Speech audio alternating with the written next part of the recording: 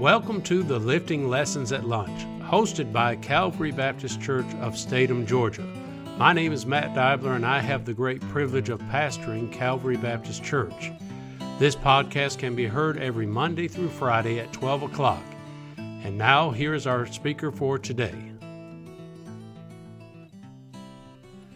Well, welcome again to another Lifting Lesson at Lunch. It's my privilege today to bring you another message in our series in the book of Philippians. God has been gracious to us as we have studied verse by verse through this wonderful book.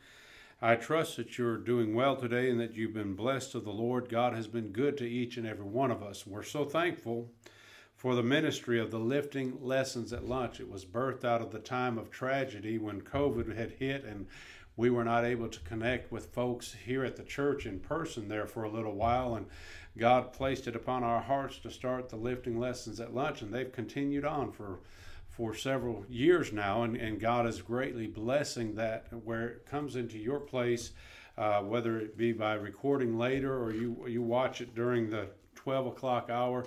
We just appreciate your faithfulness and your prayers for us that God would continue to direct us in the lifting lessons, that we bring just the messages, the series, and the direction from God that He would have us to bring.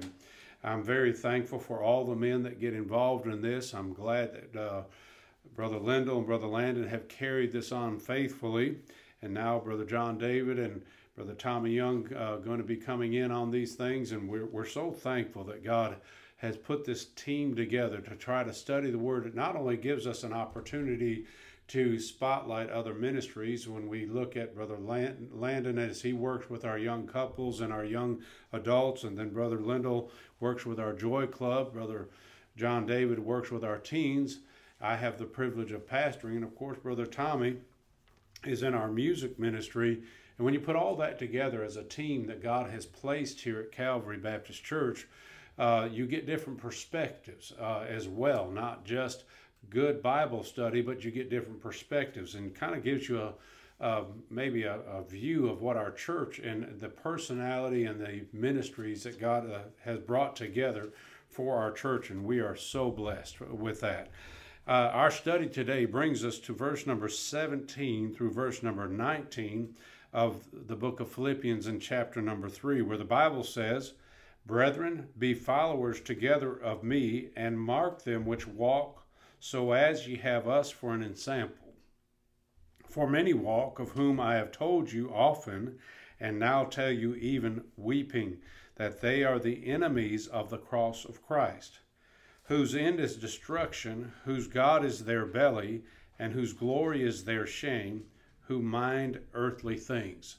In this passage of Scripture, Paul is writing very confidently.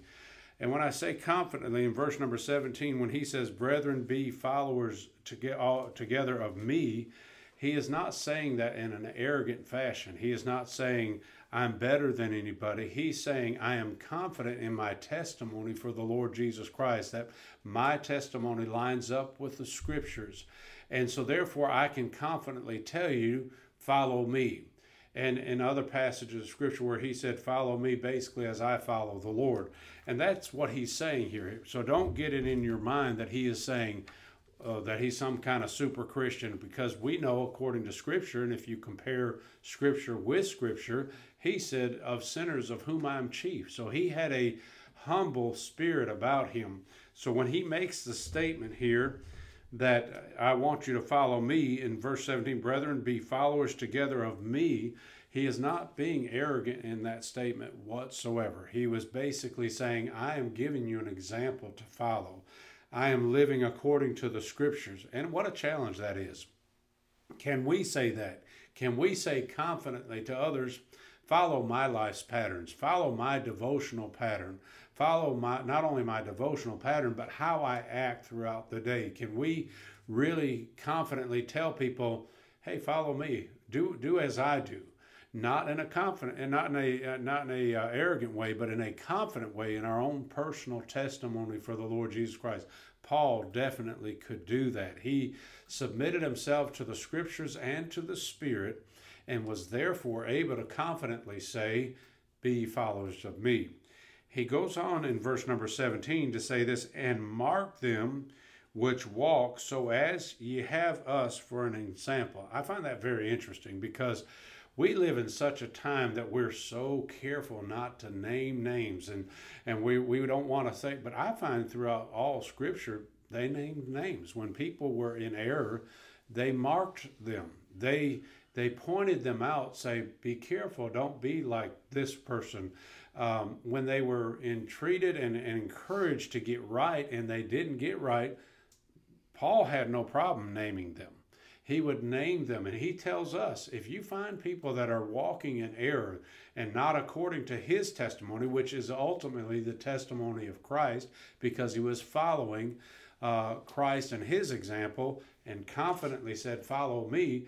And if I'm following the right thing and you're following the right pattern that I'm leaving for you as an example, if somebody else is not walking right, I'm going to mark them. I'm going to say, be careful, avoid that crowd.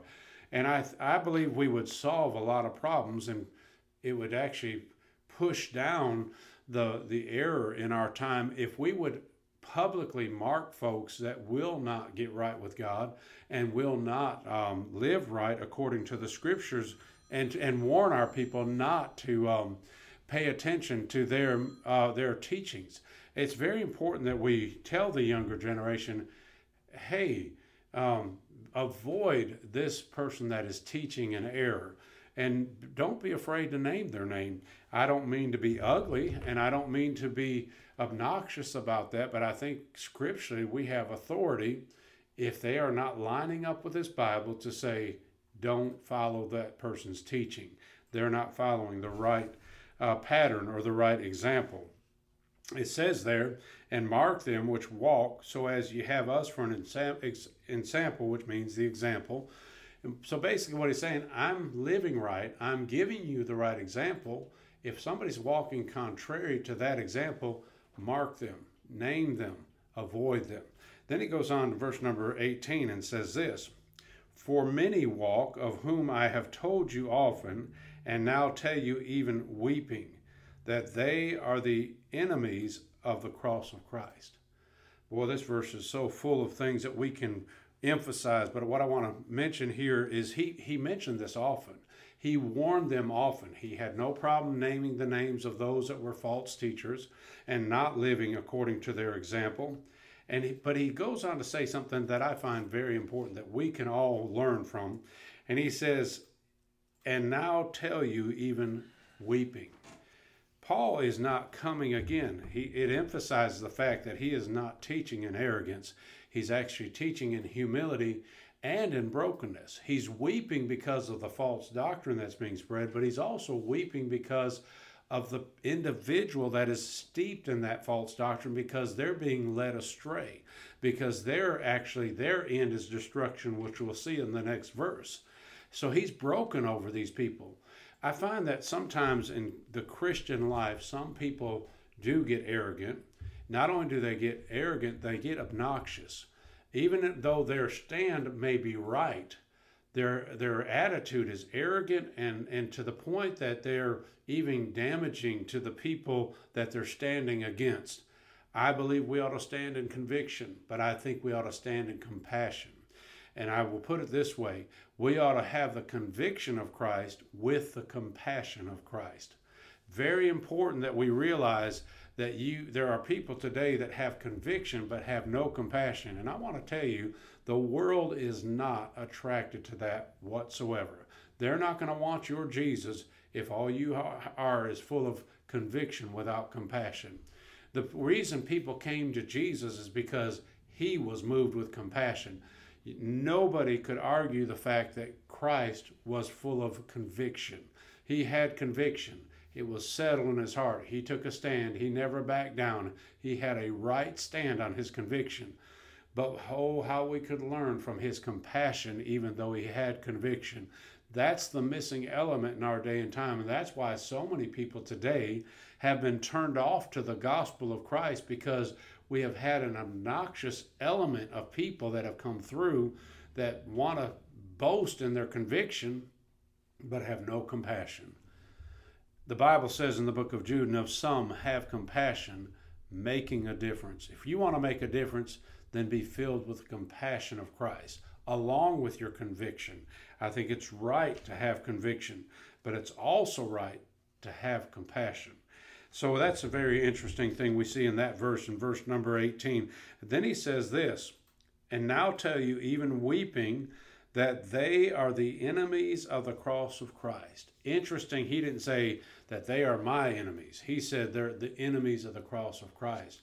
They have a much bigger battle when they take on the cross of Christ. And we do need to note that it is that severe and that sincere when people are not walking according to the patterns left in this scripture, that they're erring not just from we don't need to necessarily take that personally, because they're enemies of the cross, not just us. The cross is a whole lot more important than I am. And so therefore, that is a big statement when Paul makes a statement and says they're the enemies of the cross of Christ. And so there's a lot we could say about that it is that severe. When somebody walks disorderly according to the scripture and spreads false doctrine, they're actually getting on the enemy's side of the cross of Christ. And that's very severe, and we do need to make it that important. And then he comes down here and gives us 4 things about these people that are enemies of the cross of Christ, that are not following the proper example. He says here, whose end is destruction. Make no doubt about it. Paul even said it at one time, that if somebody brings you another gospel, which is not even another gospel, let them be accursed. And folks, if you don't believe the gospel according to the word of God, your end is destruction. Jesus said, I am the way, the truth, and the life. No man cometh unto the Father but by me. So if you don't follow Jesus and his teaching and his beliefs, your end is destruction. Some people would call that narrow-mindedness. I believe it's just truth and sincerity. And if you care about people, you're going to tell them the truth. And the truth of the matter is, if you don't believe in the Lord Jesus Christ as your personal Savior, your end is destruction. Then he makes this statement, whose God is their belly. What does that mean? That simply means that they're self-serving. They're more interested about their own affairs and their own wants and their own desires. It means that they worshiped themselves. And the Bible plainly says, if any man will come after me, let him deny himself. Completely opposite of where he says whose God is their belly, meaning they're self-serving, they're worshiping themselves. It's completely opposite of that. When people are making their belly their God, they're serving themselves, is what he simply means there. So their end is destruction. They're serving themselves. Their glory is their shame. The fact that they boast and brag in themselves and have that arrogant attitude actually adds to their shame. And then finally, he ends up with this right here and says, who mind earthly things. It is so sad when people should be preaching the true gospel and should be preaching things that allude to the eternal and not the temporal, that they focus on earthly things. We need to realize that our mind and our heart need to be dwelling on the future and upon kingdom thinking and upon heavenly things. We are so wrapped up with the temporal that we don't get focused on the spiritual. And it says there in verse number 19, who mind earthly things. This world is not my home. I'm just passing through. My treasures are laid out somewhere beyond the blue. Folks, we need to realize that we're only here for a short time. Have you ever stopped and considered, in the light of eternity, what 50, 60, 70, 80, 90 years, even 100 years is in light of eternity? Well, James calls it but a vapor. Your life is but a vapor. It appeareth for a little time and then vanisheth away. We are so focused on the 50, 60, 70, 80, 90, 100 years that we have here that we don't realize we ought to be planning. That's why he said in the scriptures, the Lord said in the scriptures, set your affection on things above, not on things on the earth. Seek ye first the kingdom of God and his righteousness, then all these things, what things? Earthly things. These things will be added unto you. Don't worry about that. Take no thought for the things of tomorrow. That'll take thought of itself. We need to realize our mind and our heart ought to be on heavenly things. And if it is, then we're going to make sure our doctrine's right. We're going to make sure our actions are right. We're going to make sure that we're soul conscious and wanting to reach a world with the gospel of the Lord Jesus Christ. A fantastic study in the book of Philippians with some very practical teaching. Paul started off our lesson today with follow me, not in an arrogant fashion, but in a very confident that I'm lining up with the scriptures. Our duty as God's children is to make sure that our lives line up with the scripture. Paul was basically saying, I don't just preach it, I practice what I preach. Can you say the same thing? Can I say the same thing? Can we be challenged from today, because there are false teachers, those that are out there for minding earthly things whose end is destruction? We don't need to follow those examples. We need to be following the Lord Jesus Christ. Trust that that's a help to you today and a challenge to you to live closer to the scriptures than we ever have before. Father, we're thankful for another lifting lesson at lunch, and I pray that God will use this to be a help and a way of our growth spiritually as we study our way through the book of Philippians. May you give every one of us, as we study, exactly what we need to share with those that pay attention to these lessons each and every day. May you be honored and glorified in our life. In Christ's name we pray. Amen.